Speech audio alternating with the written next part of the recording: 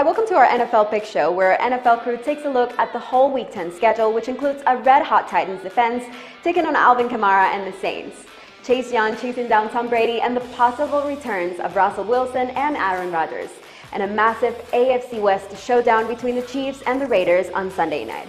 It all comes to head on Monday night when the Rams take on the 49ers. So many teams are looking for rebound games, and some surging as the Week 10 NFL schedule gets ready to kick off. The guys are here to share their favorite NFL picks, latest odds, and the best bets. So without further ado, let's welcome Matt Landis, Las Vegas Chris, and Scott Kellen.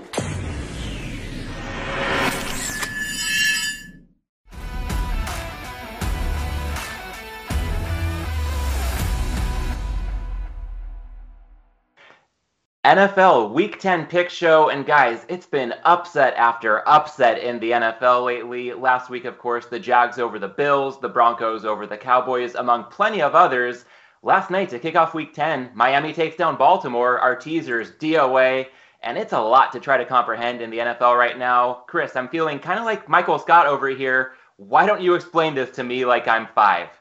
Yeah, man, I've got an upset stomach, too. This is just getting ridiculous. We went through 7 weeks without a single 7-point favorite losing outright. And the last several weeks we've seen just some embarrassing performances by Buffalo and Baltimore and a few others that just did not show up at all.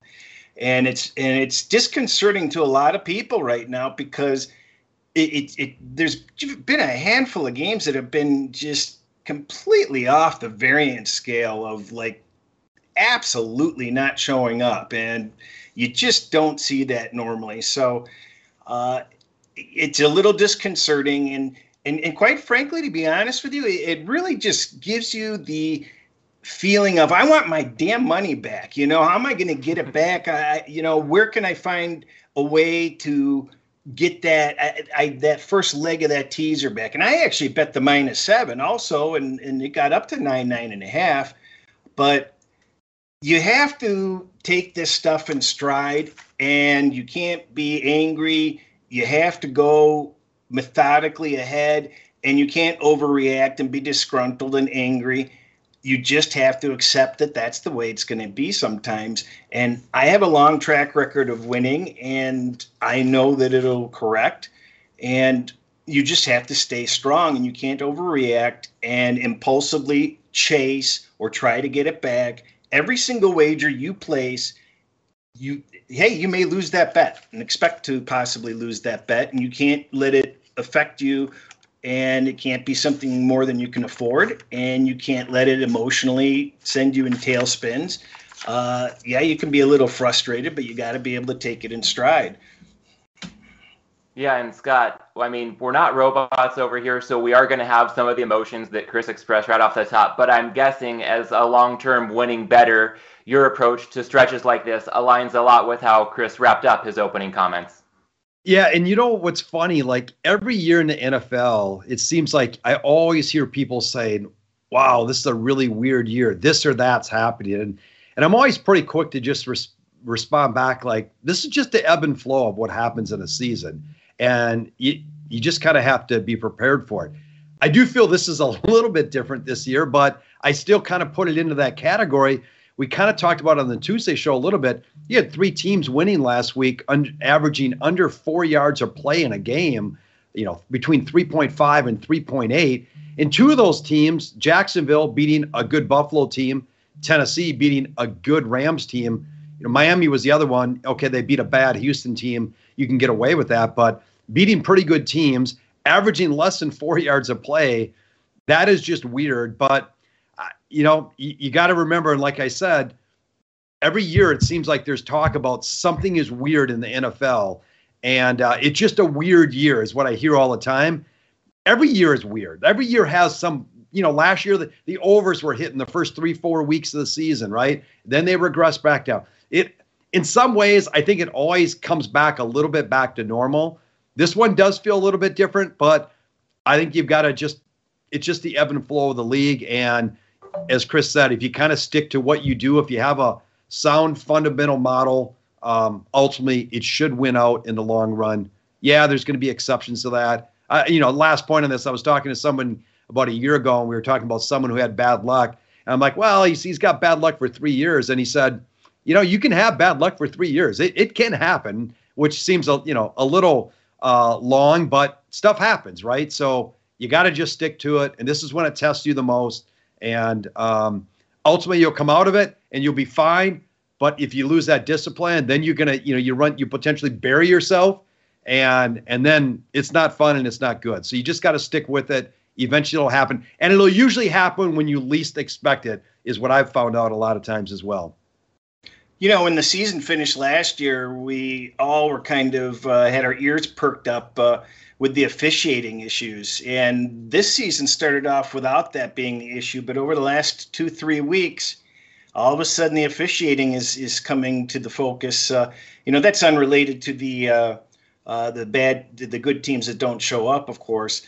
But the officiating is becoming visible again, and it should never be visible like this. And we all as bettors want to blame somebody but ourselves, even though we're ultimately responsible. And I just hope we see better officiating in general, because it has been atrocious lately. Yeah, it's a particularly weird stretch right now, and a lot of factors ultimately determining our fate. But if we move forward and take a look at a full screen graphic here showing our records so far this season, despite what we've seen for the last week and change, still in a pretty good spot. So Scott, to your point, we'll look to maintain that discipline. Chris currently at 24-23 on the year, myself at 17-14, and Scott at 15-12. So we'll look to build on that as we work our way down the Week 10 board, featuring some of our best bets over the course of this show. And a couple quick housekeeping items before we get there. First off, if you're joining us on YouTube, go ahead and give us a quick thumbs up, subscribe to the channel, and jump in that chat. Let us know who you like as we cover the Week 10 slate. And if you really like somebody and want to get in play, go ahead and do so by signing up today at BetUS using the promo code NFL2021 for a 125% sign-up bonus. And for more information on that offer, you can check out the link below this video. Guys, we'll get right to the Sunday slate, and in the early window, coincidentally, the first two games in rotation order we covered on our Tuesday show, Jacksonville and Indy, and Cleveland against the Patriots. So if you want those breakdowns, check out the BetUS official YouTube channel. Spoiler alert, Chris took a good early number on the Patriots -1. I teased the Browns with the Ravens. That's dead, so I'm going to need a new partner for Cleveland. We'll get to that later. But first up on today's show, the Falcons traveling to Dallas, taking on the Cowboys. Currently, BetUS has the Cowboys at -10, a juicy +110 attached to that number. Total at 54.5, steamed up from an opener of 50.5. Chris, what do you make of this big NFC showdown after a crazy result in Dallas last Sunday? Well, the Cowboys lost a key defensive pass rusher who's accounted for more than a third of the Dallas Cowboys sacks, if I'm not mistaken. So he's going to be out for 3 or 4 weeks. Something to keep an eye on there. And as we mentioned, after Atlanta got their second win and they were heading into the bye, Atlanta has a chance for the playoffs. And here we are a few weeks later. And if the season had ended today, Atlanta would be a wild card team. So that's how fast things can happen if you just can get on a roll. I still have Atlanta, even though they're in this spot, rated much lower than you would think. 20th offensively, 26th defensively, and 25th overall, even though they've made great strides. I've got Dallas as a number one offense and a top 10 defense.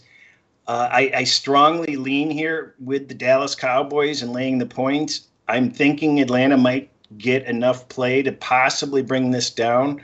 If this were to get down to 7, I would definitely be playing Dallas -7, but I'm on the sidelines right now.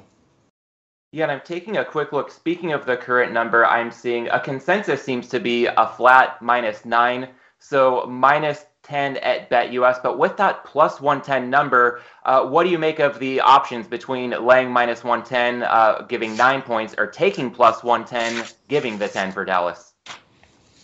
Well, Scott, you go ahead, and I'm going to look that up, actually. So, I'm kind of with Chris here, where I would not take Atlanta because I've got some value on Dallas. But Would I lay 10 plus 110 or -9?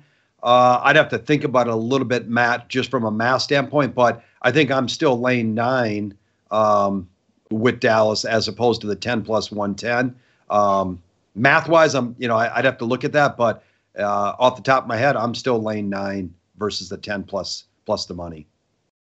Got it. Yeah, and I would say that if we do see Dallas come down to -9 at BetUS and kind of align with the rest of the market there, I am interested in the Cowboys potentially as a teaser leg in a 6.5-point teaser and a potential pairing partner. If we see the Bucs line continue to trickle down, we'll get to that game later. That could have the makings of a good 6.5-point teaser as long as you're not laying more than -130 to get Dallas and Tampa down through 7-3. More of a numbers grab, taking, in the case of the Cowboys, a clearly superior team at home once again this week. So something I'll be keeping an eye on over the next couple of days. And Chris, any further thoughts on that, 20-cent difference between -110 on the -9 versus +110 for the -10? Yeah, actually, you would actually lay, you would take the -10 plus 110 even above a -8.5. So the crossing line on that would be, you would take the -8, or you would take, if the line was 8.5, you would take the -10 plus 110. And I wonder in this game too, with such a high total, some of these numbers might not be as significant. 10 of course is completely on the table here, but if you're getting that plus payout, that can make it a bit more enticing. So something to think about from a number standpoint. And Scott, when just looking at this game from more of a matchup perspective, what are you expecting to see in Dallas on Sunday? Yeah, I mean, I'm with Chris here. I made the number about almost 13. Yeah, let's just call it 13, I guess, and about 53.5 on the total. So a lot of support here for Dallas. And from a matchup standpoint, it kind of matches that as well. I'll tell you why I'm a little concerned, but Dallas number 9 in giving up sacks, so they're very good as far as not allowing sacks. Now, obviously, left tackle Tyron Smith might still be out again this week. His replacement last week, Terrence Steele, actually gave up a lot of pressures, so just keep that in mind. But Atlanta is number 31 in pressure rate, so they don't figure to put a lot of pressure on Dallas for the most part. They should have time to throw the ball, short of any left tackle issues. And just in general, Dallas number 4 in passing offense, Atlanta number 29, kind of what Chris mentioned. Michael Gallup, receiver, got hurt in that week 1 game against Tampa. He may come back this week, which would just help fortify the receiver side of it as well. And Atlanta number 28 in run D. So Dallas is, a fairly balanced team. They can run the ball, might help them throw the ball. They should be able to move the ball as opposed to what they faced last week with a Denver defense that has had moments this year of good and bad. But at least, Denver has a fundamental defensive philosophy from their head coach that posed a little bit stiffer test for Dallas, and maybe Dallas is flat, of course. I don't think they get that necessarily with Atlanta this week. So Gregory out, like you said, Chris. Last point here, I think I mentioned this last week as well. For Dallas, 11 of their last 15 games at home as a favorite. They've scored 31 or more points in those games. Also gone over the total in 11 of those 15. Last week, of course, being one that they did not.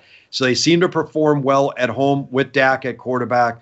I think they're going to put up points. My only reservation with laying points with them, I don't think this defense is quite as good as it's maybe shown in the first half. They now lose Gregory. We've talked about Diggs. I don't think Diggs is that great of a corner. Now, he's made some great plays, interceptions, which have a tremendous amount of value in a game. But from a coverage standpoint, I don't think he's that good. So I worry about a backdoor cover with a veteran quarterback like Matt Ryan. I would certainly consider a teaser. Anything under 3, -120 or less, if the number gets to a favorable spot where you could tease Dallas. I would definitely look that way. Yeah, I'm sure I'm on a pipe dream ever seeing a 7 in this game, obviously. But I think once 10s pop up, which they should, Atlanta should get some play here. And I'd like to find a way to bet Dallas here. I really think that they'll show up. But Atlanta's gaining confidence, and it is a little bit nerve-wracking on the back door being open. From one game with a double-digit favorite and a key player named Diggs involved in the passing game to another, Buffalo and Stephon Diggs on their side, traveling to take on the Jets. The Bills laying 13 at +105 total 47.5. And Scott, last week it was Chris taking the plunge on the Bills as a big road favorite. And despite what we saw, you're not scared off of Buffalo quite yet. No, and I don't lay matter of fact, I was thinking this morning, like, I don't know if I've ever laid double digits in the NFL, quite frankly, but I like Buffalo here in a best bet. I make the number 15.5. I think we've got some value here with Buffalo. And unlike last week against Jacksonville, even though Jacksonville's not a very good team at all, they do have some capability to do some things that clearly disrupted Buffalo here. Jacksonville actually puts a little pressure on the quarterback. The Jets do not do that. Buffalo number 3 in terms of giving up the fewest sack percentages in the league. Jets 21 in generating pressure. They don't figure to generate some pressure. Buffalo's had some issues on their offensive line injury-wise. Maybe that's playing into what we've seen here recently, but I don't see the Jets putting a lot of pressure on them.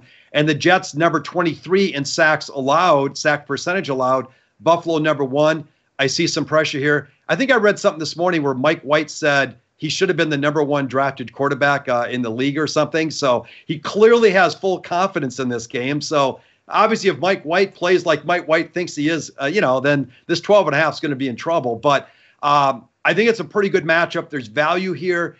And just looking, Buffalo has been a road favorite 9 times out of the last 9 games. They've scored 30 or more in those games in 6 of those 9 games. But more importantly, they've allowed 10 or less points in 4 of the 5 games that they played against teams who have averaged less than 20 points on the year. And the Jets come in averaging 18 points. They gave up 19 in one of the other games. So all 5 games against bad offenses as a road favorite, they've allowed 19 or less. 4 of those 5, 10 or less. I see the Jets scoring less than 17 here. And I think Buffalo can get to 30, 31 points here. That gets us to a 12.5 point cover. And like I said, I make the number 15.5. I think just some value here with Buffalo. They should be fully focused after what happened last week. They just have to execute, obviously.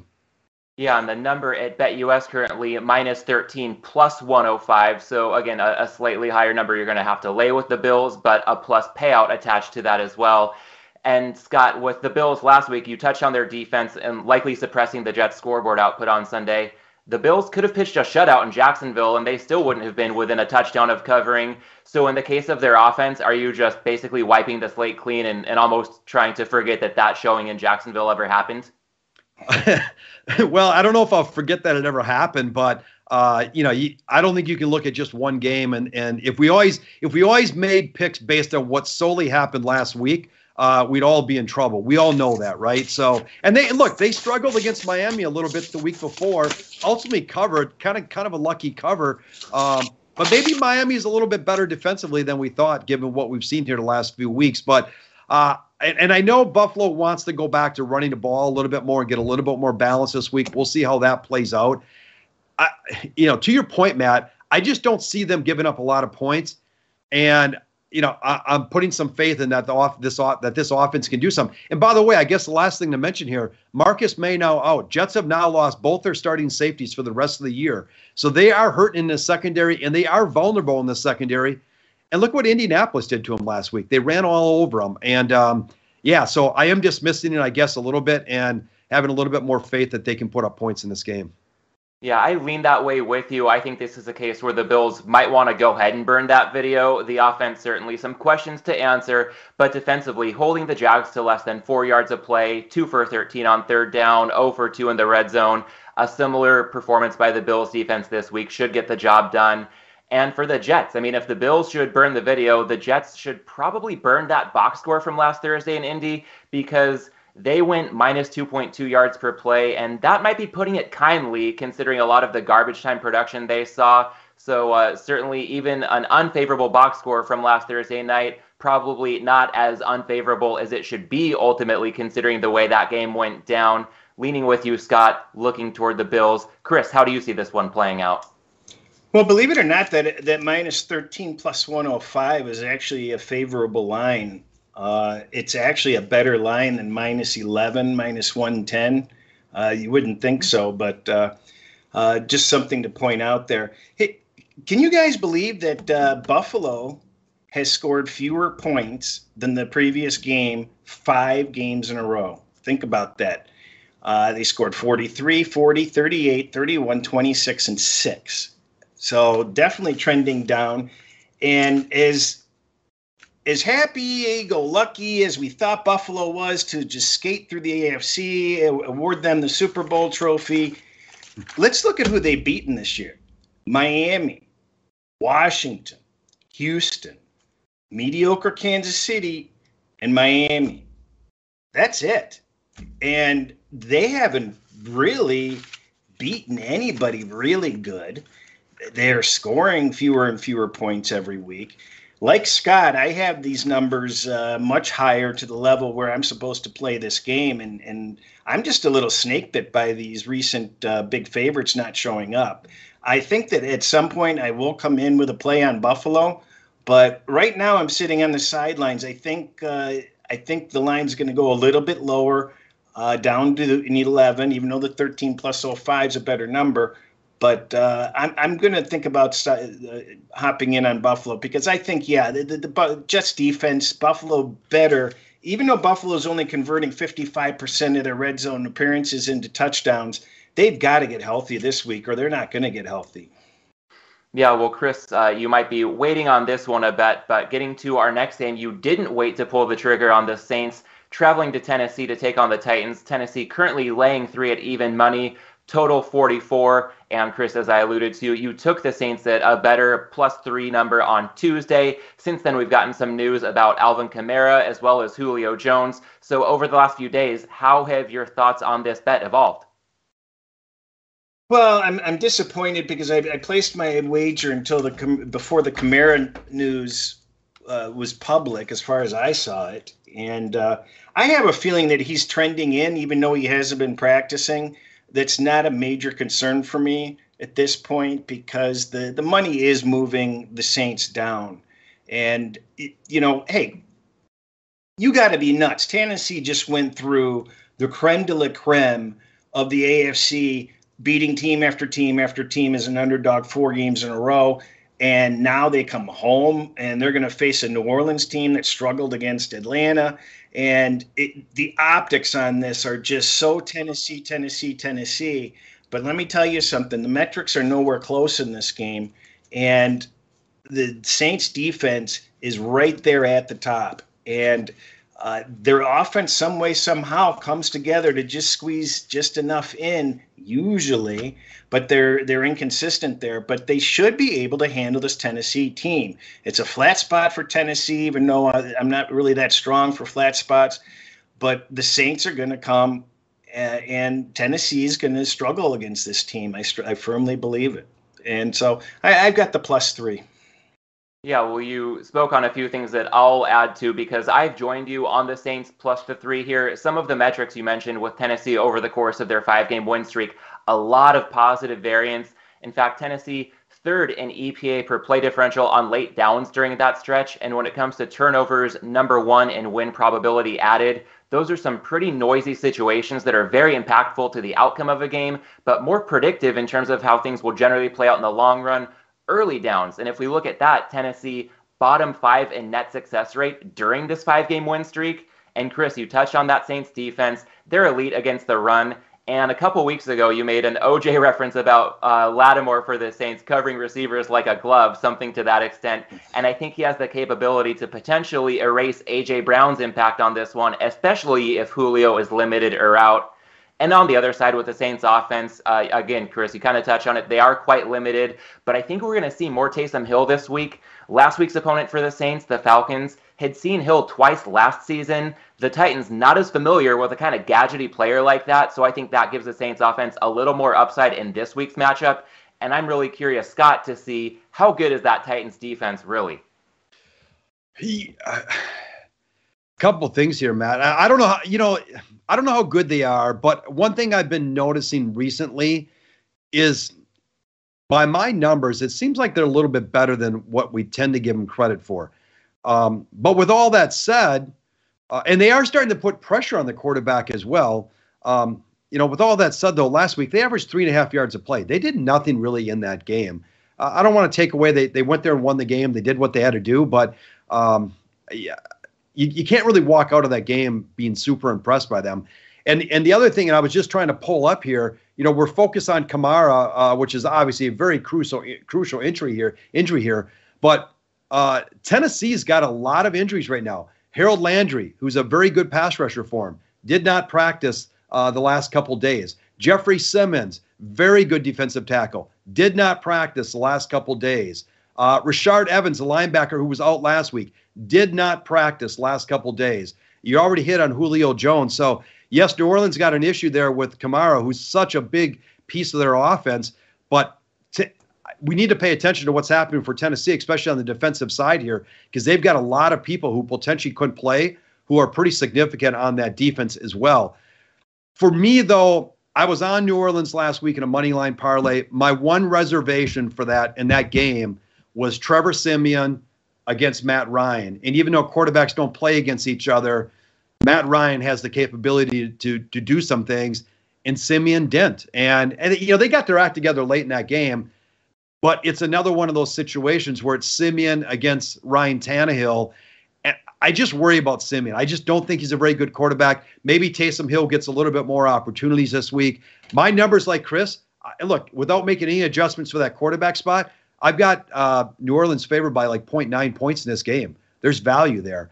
I just don't know if I can pull the trigger on Trevor Siemian or Taysom Hill, quite frankly. I just worry about that. But it would be New Orleans or nothing for me if I played it. Well, I'd like to point out I had the same reservations. And then, if you dive into the game, there were 11 dropped passes by the Saints last week. That's just inexcusable. If a third of those are caught, how much can that change a game? And another thing I'd like to point out, as well as Tennessee has been doing, and they are seemingly the hottest team in the NFL right now, the Saints are literally just fractionally lower than them over the last 5 weeks in improvement against the average team in the NFL. The Saints are on their own roll. So I know it appears ugly. It does, but those are the games that seem to win. It reminds me of Cleveland last week against Cincinnati, where you're just like, eh. Well, first of all, if it was so easy and where you could just take Tennessee, the books aren't doing what they're doing and wouldn't be making the money they're making, right? So we know that. And I don't have it in front of me, but I believe New Orleans scored on every drive in the second half last week, or maybe every one but one or something. They got it going and then they kept scoring. So, they turned it on eventually. I think I'm a little snake bit on this one, like you are kind of Buffalo, Chris, where I had New Orleans last week, got bit on it. You got bit on Buffalo. But like I said, it's New Orleans or nothing. If I can get comfortable with the quarterback position, then I'll be on New Orleans. I just don't know if I'll get there. Well, Scott, thanks for the reminder on that Saints second half outburst last week, because I had the under in that one as we spoke to on the show, and it looked pretty good with the score 3-0 in the final minute of the first half. Not so much when we saw a 32-point barrage in the fourth quarter. So ready to move on from that one and move on to the next game on the board here. Tampa Bay heading to the nation's capital to take on Washington. The Bucks currently laying 10 at plus 105 juice, total at 51. And Scott, what do you expect from this NFC showdown on Sunday featuring two teams off their bye weeks? I'm kind of like you on this, Matt. I think you mentioned earlier if this ever got into the teaser range, you'd play it. I'd probably consider it as well. I make the number 9.5, make the total 50.5, so we're kind of right there. So nothing for me. The only couple things I'd point out for anyone interested, and obviously depending on what Chris says here, Washington they're coming off their bye week, as is Tampa, but Washington getting a little bit healthier here. They're getting back their right guard and their right tackle. They did lose their center, but Wes Schweitzer, who was filling in at right guard, I think he might move to center. I think he's pretty capable there at center. So I think their offensive line is going to be in pretty good tact here for the first time in a number of weeks, which is very promising for them. We did mention on the Tuesday show, they lose Montez Sweat, who's one of their best pressure and sack guys on the defensive line. That's a pretty significant loss for them on defense. And just from a matchup, Tampa number 5 in my ratings in terms of net success rate passing, Washington number 28 defending the pass. So that's not favorable, but still no Antonio Brown. Looks like still no Rob Gronkowski, and maybe no Chris Godwin either. So that has an impact on this offense as well. So we may not get the same outburst from Tampa. And we know Tampa has not been the same team on the road recently from a cover standpoint. So I'm not playing the game. I would maybe consider the teaser if it got in teaser range. But I'm not shocked if Washington covers this number as well. Yeah, I think the biggest thing I'll be looking for, touching on Washington possibly being on the upswing, they turned in almost carbon copy performances week 7 and 8 before their bye. In those two games combined, 11 for 34 on 3rd and 4th down, 0 for 6 in the red zone, -2 in turnovers. Can't help but wonder if that's negative variance or if it's them in any way. I'm leaning toward it being negative variance that can correct itself moving forward. Hey, I'll point out one other thing in that, which I forgot to mention. There's a pretty good, they've scored 14 or less points in 2 games here. There's a pretty good situation that is like clockwork, wins every single year in the NFL, that plays on teams that are in that financial position, if you will, where they have just not performed at all offensively in the last couple of weeks. These teams, more times than not, come back and cover. So they are in a very, very, very strong, favorable situation. Now, why does that happen? Well, maybe the line gets adjusted a little bit too high because they haven't performed well. Maybe the team coming in overlooks them because they haven't scored. Who knows? But I'm just saying, I kind of mentioned it last week. Jacksonville was in a very good situation. They just seem to work. So just be aware of that. But right now, no play for me. Yeah, that would actually be their third. They've already done 3 games in a row under 14 points. So a little scary there. But I agree with you on this. This is almost identical to the Dallas game where I've got it lined the exact same amount. But the difference here that I'm not interested in getting involved in Tampa Bay is because they're on the road, number one. As Scott mentioned, they're getting healthier. I'm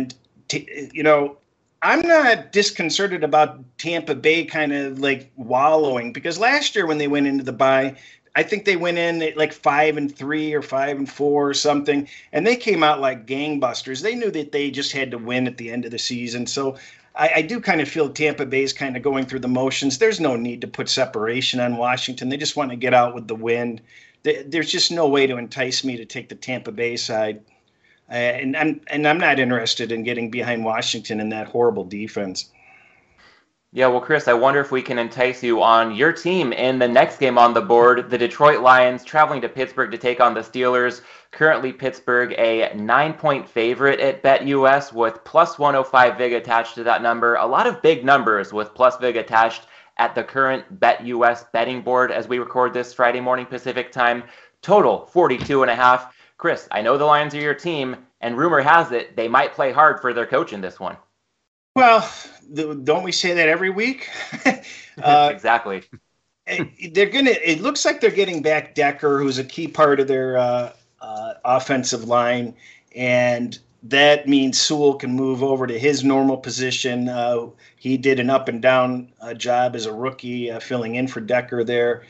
They have had 2 weeks to wallow in that horribly embarrassing result, the last blowout they had against Philadelphia, where we all thought they could actually win a game, and they just got humiliated. They added a new receiver, and I can't even remember the guy's name, who now becomes their best receiver. So the guy that wanted to be let go from Tennessee, actually. So, but he'll be their best receiver right now. So another oddity too is DeAndre Swift. He has somewhere around 430 passing yards or yards receiving. He actually has 25 or 30 more yards from behind the line of scrimmage. So he's getting the ball behind the line of scrimmage and getting that kind of yardage. Their offense is just so strange. I can't play this game because I can't trust Pittsburgh. I can't to get any sort of distance. We saw that on Monday night. I think Pittsburgh is much better than we think they are. But I don't, like we talked about at the top of the hour, this is a strange team. I don't know what's going to happen in this game. I'm not going to leave that back door open here with a Pittsburgh team that doesn't put separation. Yeah, when I look at this game, one of the first things I see at the market consensus number still has Pittsburgh laying 8, again, without that plus VIG attached to it. That generally screams teaser territory to me. But a big red flag on Monday night, the Steelers almost outgained by 3 yards per play hosting the Bears. Pittsburgh needed to go 3 for 3 in the red zone, win the turnover battle, and let's just say get some help from the officials to hold on to win that game outright. So the more I think about this one, I was a little more enthused in a teaser on the Steelers recently, but I'm thinking a reduced wager amount, if any, for any Steelers teasers this week. And Scott, I'll toss it to you in the form of a question we just got from the live chat. Somebody saying they never trust Pittsburgh to cover over a touchdown. Do you think the Lions have a chance? If I had any guts at all, Matt, I would be on the Lions in this game. So to answer that question, yes. To cover this thing, I think they do, because Chris said, like, can you really trust? And as the questioner asked as well, and thanks for the question, how can we trust Pittsburgh to win by a large margin here? I make the number 6 in this game. So there is value on Detroit based on my numbers in this game. Both these teams are bottom 10 in the league in running the ball. Both are actually top 10 stopping the run, so they're kind of even there to a degree. Both teams bottom half in the league throwing, both bottom half in the league defending. Again, kind of even there. Pittsburgh now 0-7 against the spread in their last 7 games as a home favorite. So they're not covering any number that they're laying here, much less a larger number. And I've said this, I've dismissed Detroit. I don't think I've even bet on a Detroit game this year. Maybe week 1 against San Fran. I think I had San Fran in the teaser, but it's still Jared Goff as a quarterback who's not a horrible quarterback, which just in and of itself, it's just funny how the mindset, at least my mindset's changed, where you criticize him of the Rams because the Rams are a team that has a chance to go somewhere and he's not good enough there. But on a bad team, he's a serviceable quarterback. So, and they're getting a receiver, they're getting a left tackle back. No Chase Claypool for Pittsburgh here as well. And the other thing, who has Pittsburgh beat, especially recently? Geno Smith?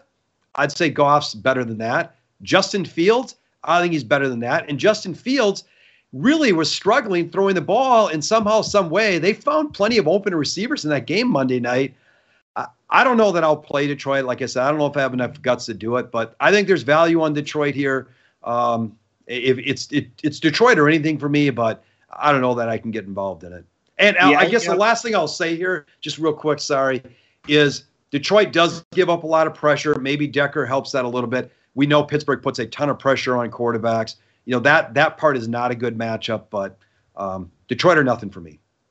I just, if this line does hit a 10, I will probably come in on Detroit begrudgingly, just to leave it at that. That was going to be my natural follow-up. Is there a number at which you guys would go ahead and get and play on the Lions? By all indications, though, this number is probably only going to come down. So probably a reluctant pass across the board. But with that, we will wrap up the early window on Sunday and call a quick timeout to remind the YouTube audience joining us, give this video a quick thumbs up and keep that chat going as we roll through the Week 10 slate, and we'll continue to do so with the late window on Sunday, starting with Minnesota traveling out west to take on the Chargers. The Chargers currently laying 3, a juicy favorite, minus 115. This total up to 53 after opening 50.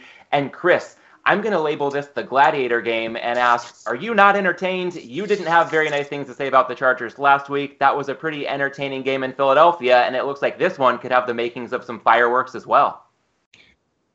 Yeah, but, the Chargers are just overrated. They're, it's sort of like the girl with the blonde hair in school. Everybody looks at her, and that's what the Chargers are basically. I said it last week that they were closer to the bottom 9 than the top 9, and sure, they skated by and got by a Philadelphia team that I don't think is that great. They had difficulty winning that game. They did climb a little bit with the stats. Herbert's stats were just amazing. I think he only had 5 or 6 incompletions and 350 or so yards. So the problem is their defense. And Minnesota has quite the offense. And as long as they break through without too much, without any of this COVID thing, it looks like we're okay there. And I think if Cook was going to get suspended, I think we would have heard that by now. So they look all good and ready to go. They keep losing players. Scott will elaborate to injuries, which I'm a little concerned with. But Minnesota is the better team overall here, and I'm getting 3 points, and I might even get 3.5 points here if the line keeps on trending where it's going. So I'm on the Vikings here this week. Yeah, well, it might ding my credibility a bit to admit that as we're recording this, I'm wearing my Chargers pajama pants, but I'm going to go ahead and push back on you a bit, Chris, when it comes to just how good they are, offensively at least. They had a 98-yard opening drive last week that somehow resulted in how to figure going from the 1 to the 1 and coming up empty. Also stopped on a 4th and short deep in Eagles territory. So I think that Chargers performance was better than the scoreboard indicated. But I do hear you on their defense. I mean, at all three levels now. Bosa, a new addition to the injury report yesterday. Drew Tranquil testing positive for COVID. I mean, the secondary, just name a player and he's probably banged up right now. And that's part of why I'm on the over 53 in this one.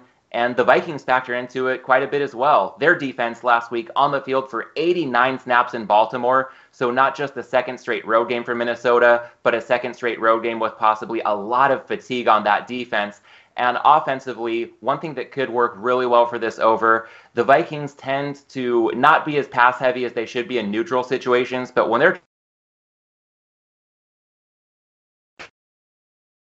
Chargers is right and they're ahead, that could have the Vikings throwing a lot into a pretty beat up Chargers secondary. So that has me liking the over 53 in this one. But Scott, I know you're the totals expert here, and it seems like if anything, you might have a slight lean the other way on this total. Yeah, no. I made the total 49.5, but sometimes you just look at games and you just get a feeling that there's going to be more scoring from a matchup standpoint. And to your point, Matt, Harrison Smith, COVID, very, very good safety. Patrick Peterson still out in the secondary. We remember last week they lost Danielle Hunter. Well, actually, a couple weeks ago, first week they didn't play without him. Basically, their top pressure guy. So I've got the Vikings pass defense rated pretty well, but a lot of that is coming from the pressure from Hunter that he had provided early in the year. Harrison Smith obviously being a very veteran leader back there. Patrick Peterson being back there. So I look at that with a lot of reservation that, to your point, they could score some points here. And, you already made the comment about how they could score on the Chargers D as well. So, yeah, my numbers point to something lower, but I actually would kind of lean over, I think, just based on just the matchup itself. I make the number 2.5. I got no play in this game. If it goes to 3.5, that's a pretty significant move off a 2.5 projection by me. I would probably be on the Vikings. The only other thing I'll throw in here, for what it's worth, since Zimmer came over, he's 15-10-1 against the spread as a road dog in non-division games. He seems to compete pretty well against teams that maybe don't know him as well. And we know the Chargers' history as a home favorite, 14-25-1 since 2014. Same time frame Zimmer's been there as a home favorite.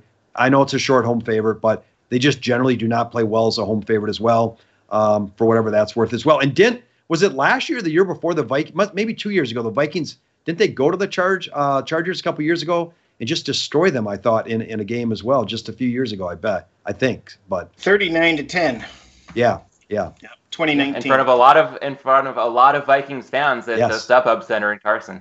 That's right. I'd like to add that over is something I've been considering also. The Chargers, believe it or not, are the second worst team in defense change over the last 5 weeks. They've lost 4 points of value on the defensive side against the average team, which isn't a really high number. The Jets are the only team that's higher. So I think the over is a good look on this game because Herbert's going to have all day to throw back there. He's going to complete some passes. They're going to score some points, and I think Minnesota's going to score some points. Yeah, the Vikings are very good in terms of I'd have to go look at my chart, but they're top 10 in giving up fewest pressures as well. To your point, with the Chargers, both those teams are very good. And as I said, I mean, the Vikings were very good at putting pressure, but some of that's now gone because of the injuries and whatnot. So, and as you said, Matt, maybe Bosa doesn't play here, which would be significant as well. So. Yeah, well, plenty of questions about the Chargers defense. Plenty of questions, frankly, about both defenses in this one. So I like the alignment looking toward the over. I've played it already, so we'll keep our fingers crossed there. And in the next game,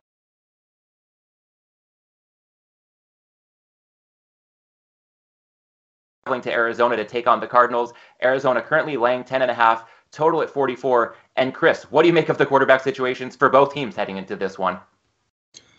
Well, as we said last week, I wasn't that concerned with McCoy coming in there. He in the previous years where he's had to come in relief, he's done quite well. He has a history of doing quite well. So I wasn't that surprised that Arizona was supposed to. They did win that game. I just didn't think they would win it that handily.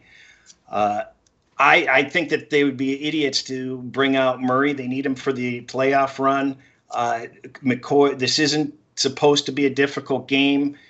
Maybe you just do a Tua, what they did with Tua last night, and put him on the bench just in case. But I would just go with McCoy. I feel confident that he can run that offense. And Kingsbury's play calling was just so original. They're a tough team, and Carolina just keeps getting the short end of the stick. I don't think we'll see. There's no word on Cam playing, but I guess he's trying to play. Did you guys hear that? Yeah, I thought I read that Rule had announced PJ Walker starting this week to let Newton have some time to reacclimate. Scott, any updates on your end? Yeah, it's the same thing. There was some thoughts that possibly Newton could get in and play a couple plays here and there, but I think for the most part it's PJ Walker and maybe a few plays with Newton, if at all, is what I heard. I can't bet this game. There's just not any value. There's too many unknown factors. Arizona's at the top of the league on everything, number 2 overall team. I'm just going to – there's better places to get my money in. Yeah, I think one thing that I'll just say to set the record straight for the Cardinals, after betting the Niners last week, got a good number, but it didn't really matter because I think Arizona's practice squad would have won that game without going +3 in turnovers. A lot of credit due to Kingsbury and his staff for the way they approached that game.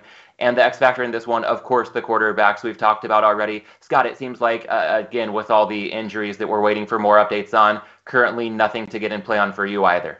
Yeah, nothing because of the injuries here. And just make sure everyone's aware and just do your due diligence on this. Budda Baker, very good player in defensive secondary did not practice. Chase Edmonds, we know running back is going to be out. What James Conner did last week, hey, they don't need Edmonds if he keeps doing that. Max Garcia on the offensive line. Justin Pugh on the offensive line. We know the receivers. They do get A.J. Green back, it looks like, because he's been cleared from COVID. So there's a ton of Jordan Phillips on the defensive line did not practice. Rondale Moore. There's just way too many injuries for me to even think about getting involved, and I don't know that I would get involved anyway, but way too many injuries right now until some of that stuff clears. And by the way, Carolina has also suffered some attrition on their offensive line as well. Obviously, you got the quarterback now. This game's a mess to me in my mind. Yeah, well, another game that looked a little messier perhaps early in the week, but we're starting to get some clarity. Seattle traveling to Green Bay, where the Packers laying 3.5 at even money, total 49. Scott, the quarterback's another big factor in this one. We're not quite certain yet, but as we've gotten some updates over the course of the week, it's gotten you in play on the total.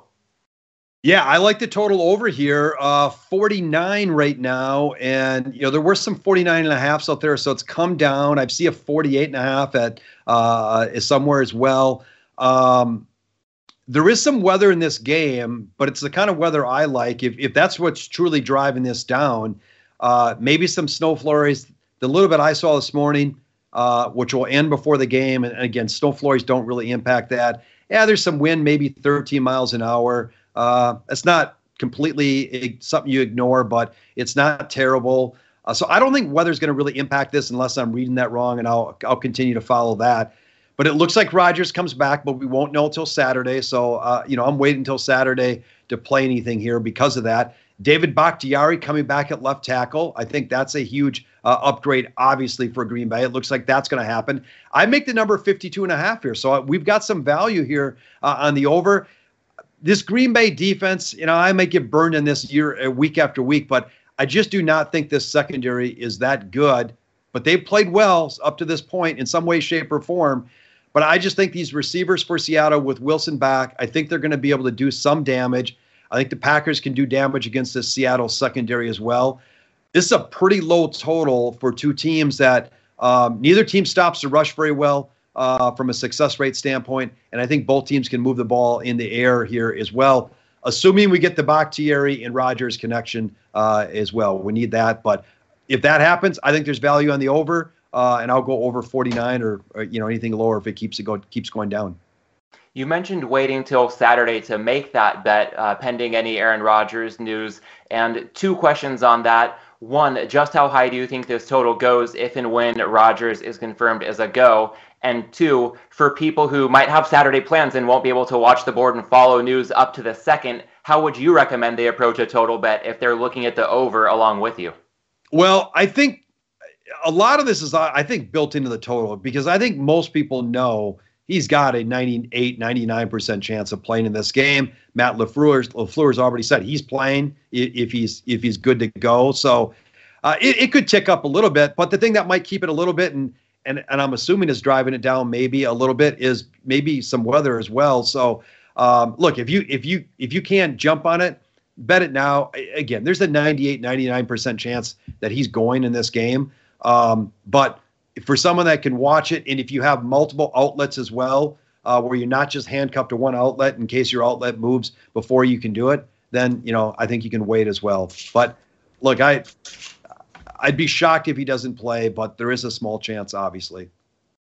Yeah, quarterbacks, kind of like the last game, the big X factor here in this game, much more marquee quarterbacks with Aaron Rodgers and Russell Wilson involved. Of course, Wilson looking like a go, but again, how's he going to look in his first game action in a long time off a speedy recovery from a pretty gruesome finger injury? So I'll be looking for some clarity as we watch that game play out. And Chris, we saw some early money on the Seahawks this week, but based on how you perceive this team, I'm guessing you had no interest in ever being a part of that. Well, if I was more on the ball, I should have done the same thing, because the line opened at 5.5, and you were basically free rolling, taking a large position if Rodgers, for whatever reason, wasn't going to play, because potentially that line would be Seattle favored. So it was worth a shot, and that's where people are sitting right now. And if in the marketplace right now we see threes minus 120s and minus 3.5s even money, and a -3 minus 120 is 1 cent better than -3 even money, or minus 3.5 even money. So in case anybody's that curious, hook is basically a 21-cent trade-off in your book? Yeah, there's a 21-cent trade-off there. So I've already taken a position -3.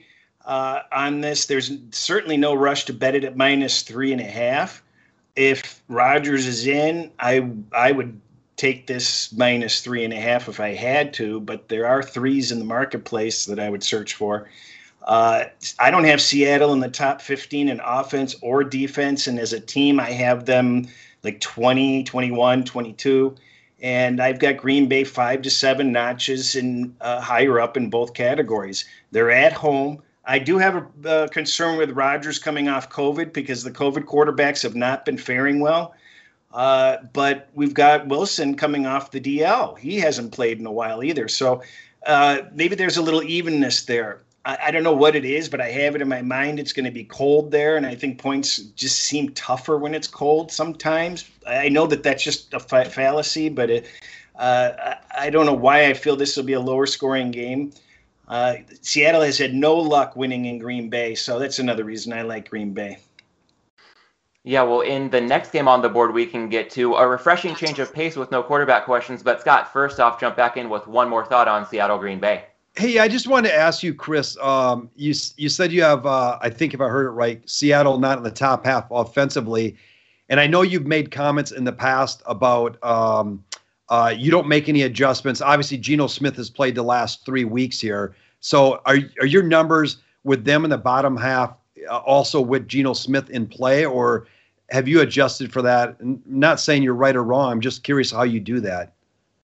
I'm not making any adjustment there, but they're so far, I have them 6th from the bottom offensively for the entire season. And then obviously with Wilson, I can manually kind of upgrade it a little bit. But if you guys remember, even before Wilson went out, I was mentioning that Seattle is not rated high at all. I mean, I had them as I've had them in the bottom 10 the entire season somehow. Yeah. Okay. I was just kind of curious of your thought process and how you work through that. Yeah, it just requires manual adjustments, obviously, like injuries and other things. Yeah, good points, Chris. Good follow-up, Scott. And on that note, now we can actually get into Philadelphia traveling to Denver to take on the Broncos, where Denver is laying 2.5, minus 115 at home, total 45.5. And Chris, it seems like there's not too much separation between these two teams as the number would indicate. So how do you look at this one with the Eagles traveling out to an AFC West foe, second time in a week taking on a team from that division?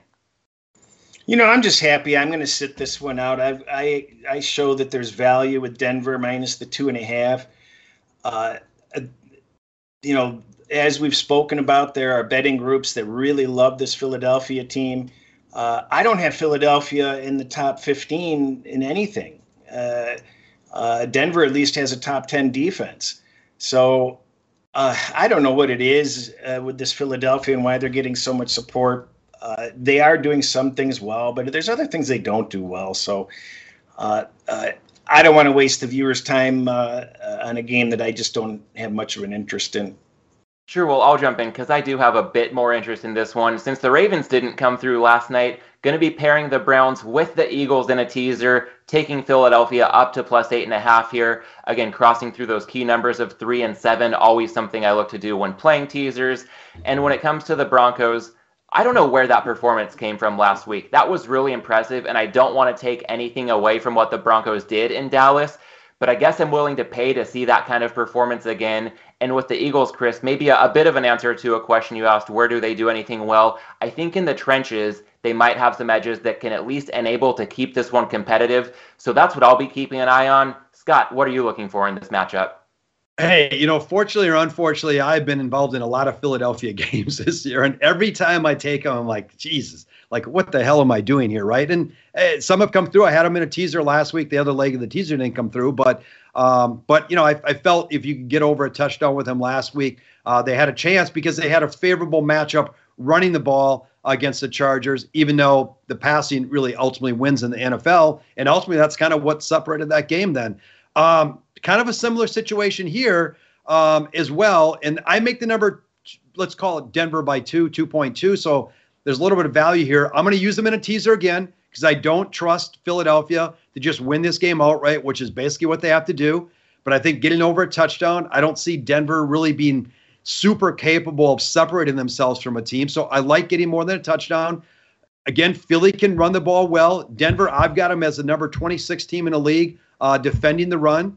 And unlike the Chargers and some of these other games we've seen Philadelphia against Dallas, against Tampa, I don't know that Denver has the capability to throw the ball all over the place and take advantage of a Philadelphia pass D that I've got labeled as 31 in the league. I've got Denver 23 in the league offensively throwing the ball. They're starting to get the receivers back now, so maybe that changes a little bit. Maybe they start to move up the ladder in that. But to your point, Matt, this Denver offensive line is ravaged with injuries right now. They could be down as many as 4 starters, and the Philly defensive line is a pretty stout defensive line that I think they could create some problems here for Denver's offensive line, especially if they are missing up to 4 starters in this game. So I think Philly can run the ball. Yes, maybe Denver has some success throwing just because this Philly secondary has not been great, but I think there's enough of issues on the offensive line to curtail that a little bit and allow Philly to stay in this game, at least within, a touchdown plus in this game and a teaser leg. It'll be interesting to see how they use Jeudy this week because last week they surprised Dallas using him entirely differently, throwing him shorter routes and having him run different routes that he used to do before. And now Philadelphia has game film on that, so they may not be able to repeat that this week. Yeah, and by the way, go ahead, Scott. Sorry, Matt. Philly had some injuries here on defense, especially with Darius Slay. I think we pointed that out on Tuesday. You want to follow that, but I think most of these guys are going to play, so I think they're going to be okay there. But obviously, that would be another concern that if you're looking to play this, you may want to look at as well. Yeah, and Chris, to your point about how the Broncos are using Jeudy, I think the Eagles tend to be willing to concede the underneath routes, and that's how Denver used Jeudy differently last week. A lot of stuff just near the line of scrimmage, peppering him with targets. So for any prop bettors out there, I don't want to get too much more explicit until numbers are widely available and I can get down myself.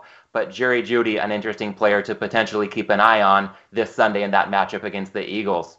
Moving on to Sunday night, from a game in Denver to a game between 2 more AFC West teams, The Chiefs traveling to Vegas to take on the Raiders, where Kansas City currently laying 2.5 at -115 VIG, total 52. And Scott, this game also involves a teaser leg for you. Yeah, I like Vegas in the second half of that teaser with Philadelphia here. Again, we're going to get them up over a touchdown, 8.5 points. And I make the number 0.5 point here in favor of Kansas City. So, basically a pick 'em. Made the total 53. Just an interesting side note, just looking back here, Vegas now 7-0 to the over at home as a home dog since they've gone to this new stadium. Look, they had that game last year around Christmas against Miami, had no business going over, that went over. So, 7-0 is not like they had 7 games that just flew over the total. But all 7 games as a home dog have gone over the total for them. Both these teams top 10 in pressure rate. So they're fairly equal from that standpoint. Raiders number 1 in the league in big pass plays. Kansas City number 26 in giving up big pass plays. Obviously, they lose Ruggs. They bring in Deshaun Jackson. We'll see what plays there. I think he's going to get some kind of playing time this week, whatever it might be, that hopefully can replace that from a big play capability. The Chiefs 29th in the league in big pass plays. They are just not getting big pass plays. A lot of that because teams are playing them a little bit deeper and trying to keep everything in front. We'll see if the Raiders do that or not. But surprisingly, the Raiders are number 5 in defending big pass plays, and they've had a couple good corners this year that have played pretty well for them. So we'll see if it comes from that as well. And lastly here, Kansas City number 30 in the league defending the run. Raiders haven't ran the ball great this year, but if that allows them to just help them kind of keep the offense going and then also get the passing game going a little bit, I think getting over a touchdown here is of some value. And yes, the Raiders stumbled at the Giants last week, but 53% success rate throwing the ball, 65% running the ball last week. -3 in turnovers was really what kind of crushed them last week. They didn't play absolutely horrible in that game. They turned it over. They did actually move the ball some. I think they have a legitimate chance to win this game outright. Yeah, I'm leaning your way, Scott, with the Raiders in a teaser. I would be tempted to use them. If there's one more teaser I play, then it's probably going to involve them. Last week, that Raiders game against the Giants, that was my misleading result of the week. The Raiders plus 1.5 yards per play. You touched on it, -2 in turnovers. Also just 1 for 6 in the red zone. I think that can naturally correct itself quite a bit in the near future. And for the Chiefs, if that's what a turnover-free game looks like for the offense, then I think that was a bit of a wake-up call because we've just been waiting for those turnovers to go away. We finally see them go away, and we get less than 4 yards per play, so that offense still appears to be broken. My hesitation here is the number being shaded toward the 3. I prefer to have a clean path crossing through it. Also a bit of a higher total here, so maybe some more variance than some other teaser options, but that's the only way I could look in this one. Chris, what are you looking for in the Sunday night showdown between the Chiefs and the Raiders? Well, you guys took a lot of wind out of my sails. Say it again. The Raiders didn't play as badly as people think. That wasn't as bad of a loss as it looked. It was disappointing. I had the Raiders, but as Matt mentioned, they only came away with 9 red zone points, I believe. I had 5 red zones, maybe it was 6. And the 3 turnovers, how do you overcome that? Any other game, they would have came away with the victory there. I've got the Raiders in the top 15 in offense and defense. We didn't think they would be able to hold it up defensively the whole season, but they have been. And to give Kansas City some credit, I had them down at the bottom, 31-32 in defense. They've actually been climbing and getting better on defense. So something to keep an eye on there with Kansas City. I don't think they've come within a touchdown of reaching a total in ages. So I like the Raiders here, plus the 3 only. The 3 is not available. I do like the teaser leg on that, but I'm not chasing teasers. I'm getting I just don't like another game enough to pair with it at this point. But that's where I'm sitting. If I get a 3, I'm on the Raiders. Yeah, well, from one primetime game out west to another, this one pitting 2 NFC West teams. The Rams traveling up north to San Francisco, where the Niners are 3.5-point underdogs at home. Total in this one, 49, up from an opener of 47. So we've been seeing some steam to the over. But Chris, one possible fly in the ointment, some concern with the Matthew Stafford health situation. Yeah, I mean, being familiar with him in Detroit, it just seemed like whenever his back would go out, then that would cause other problems. And as we all know, when we have one injury, we tend to overcompensate other parts of our body, and then we get injured in other parts of our body. So at Stafford's age, not that he's elderly or anything, but he's up there in football years, just something to be concerned with. I still predict somehow, some way he probably misses some time, and to let him be ready for the playoffs. I think San Francisco is very, very average this year. And at some point, they're going to have to make the decision to sit Garoppolo and get the kid in there, get him some reps.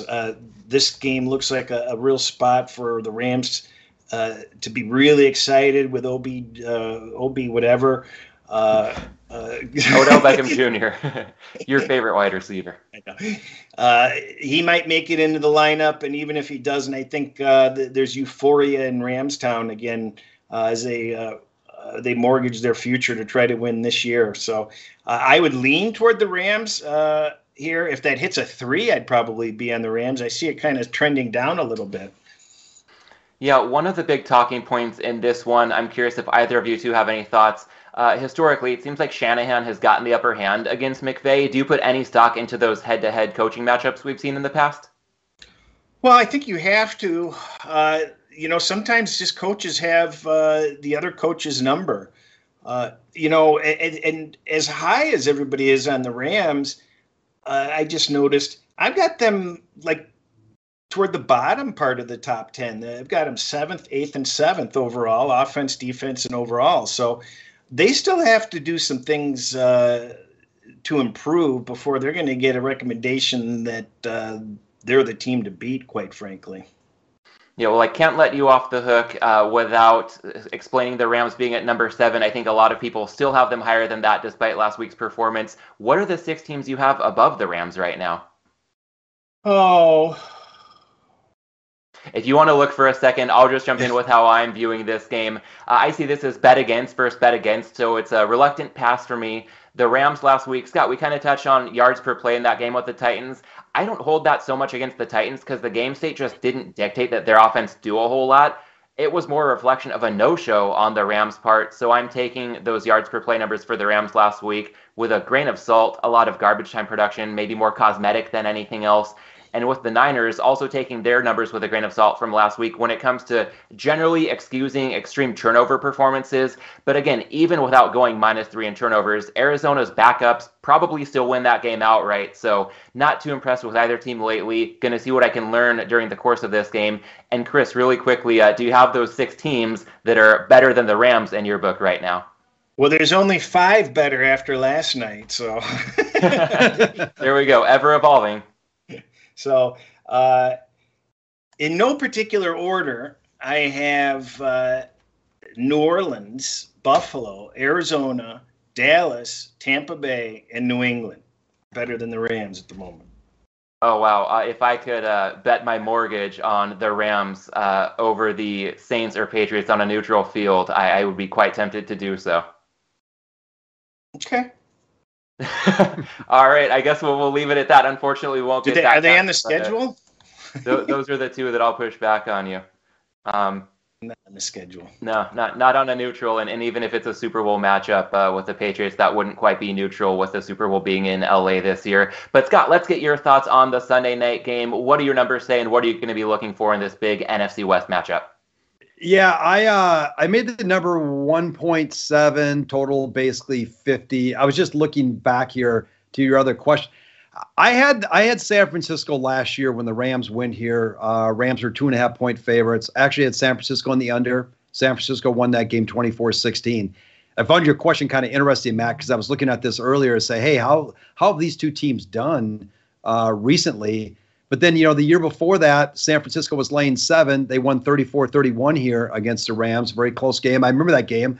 I had the under in that game, and obviously it didn't even come close to going under. And then the year before that, the Rams were a 9-point favorite and blew out San Francisco 39-10. I don't remember the details from that game if someone was out for San Fran, but it wasn't real competitive. And then the first year, I think that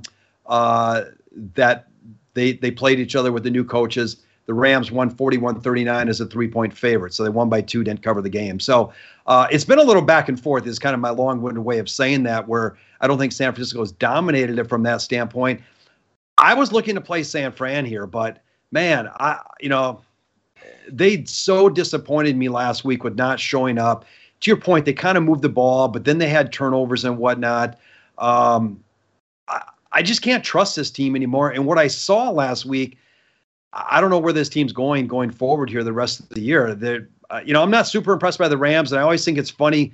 The Ravens last week, Rams Sunday night, when you see a team lose, you kind of start to see all these deficiencies, and you got to be careful not just to just use that one game as your sample to what to do with that team going forward. But, the Rams certainly have some deficiencies here as well. But San Francisco just does not – they don't look good. They don't seem to be getting things corrected. To Chris's point, at any point here, Garoppolo could get pulled. That could be for the better or for the worse. Who knows? But I show a little bit of value in my numbers with San Fran, but I'm not playing San Fran, and I'm not touching a total either. Yeah, well, that takes us to the end of the Week 10 card. And as we transition to our best bets segment, Scott, a question came in the live chat from Mark Holmes asking your best side this week, straight up, not teased. And we can see it on the screen right here. It looks like, by all indications, that would be Buffalo laying 13. Scott also taking Seattle and Green Bay over 49. And a 2-team teaser, the Eagles up to plus 8.5, paired with the Raiders plus 8.5. And I'm also teasing the Eagles up to plus 8.5, pairing them with Cleveland, which you can get up to plus 8.5 right now.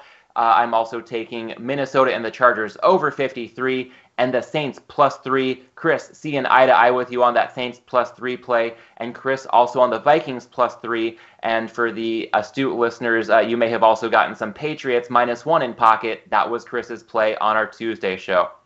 That takes us to the end of our Week 10 breakdown. We'd like to thank everybody for tuning in. And if you're with us on YouTube, go ahead and give us a quick thumbs up, subscribe to the channel, and you can go ahead and sign up at BetUS today to start building out your own Week 10 portfolio if you haven't already. Use the promo code NFL2021 for a 125% sign-up bonus. Best of luck with your Week 10 action, everybody. We'll be back with you live on Tuesday at 5:30 p.m. Eastern, 2:30 Pacific for our early look at Week 11. We'll see you then right back here at BetUS, where the game begins.